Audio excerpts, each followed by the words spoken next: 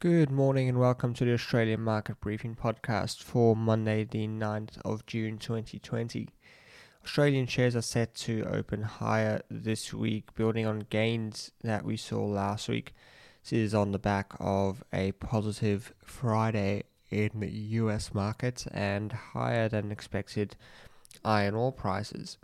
ASX futures are up 25 points this morning. The S&P 500 the ASX 200 was up 0.1% on Friday for a weekly gain of 4.2%. The local currency has advanced through 70 cents and iron ore is up more than 5%, while oil eased after running higher on Friday. Equities in both Europe and the US were up on Friday. To start this week, shares will slip across Europe. However, stocks have pressed ahead on Wall Street. In late New York trading, the Dow was up 300 points, solidifying its move above 27,000.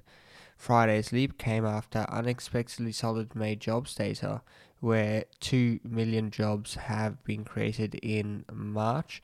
That was compared to a expected reduction in jobs of about 7 million.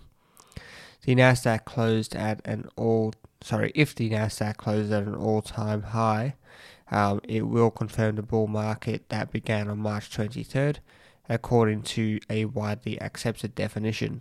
The Nasdaq is the first of the Wall Street's three main indexes to bounce back from the market crash caused by the pandemic. In terms of data, we do have the first quarter business indicators today, the balance of payments for the first quarter and New Zealand building permits for April. We have no international data. That's all we have for today. Thank you for listening. I'll be back tomorrow with another episode.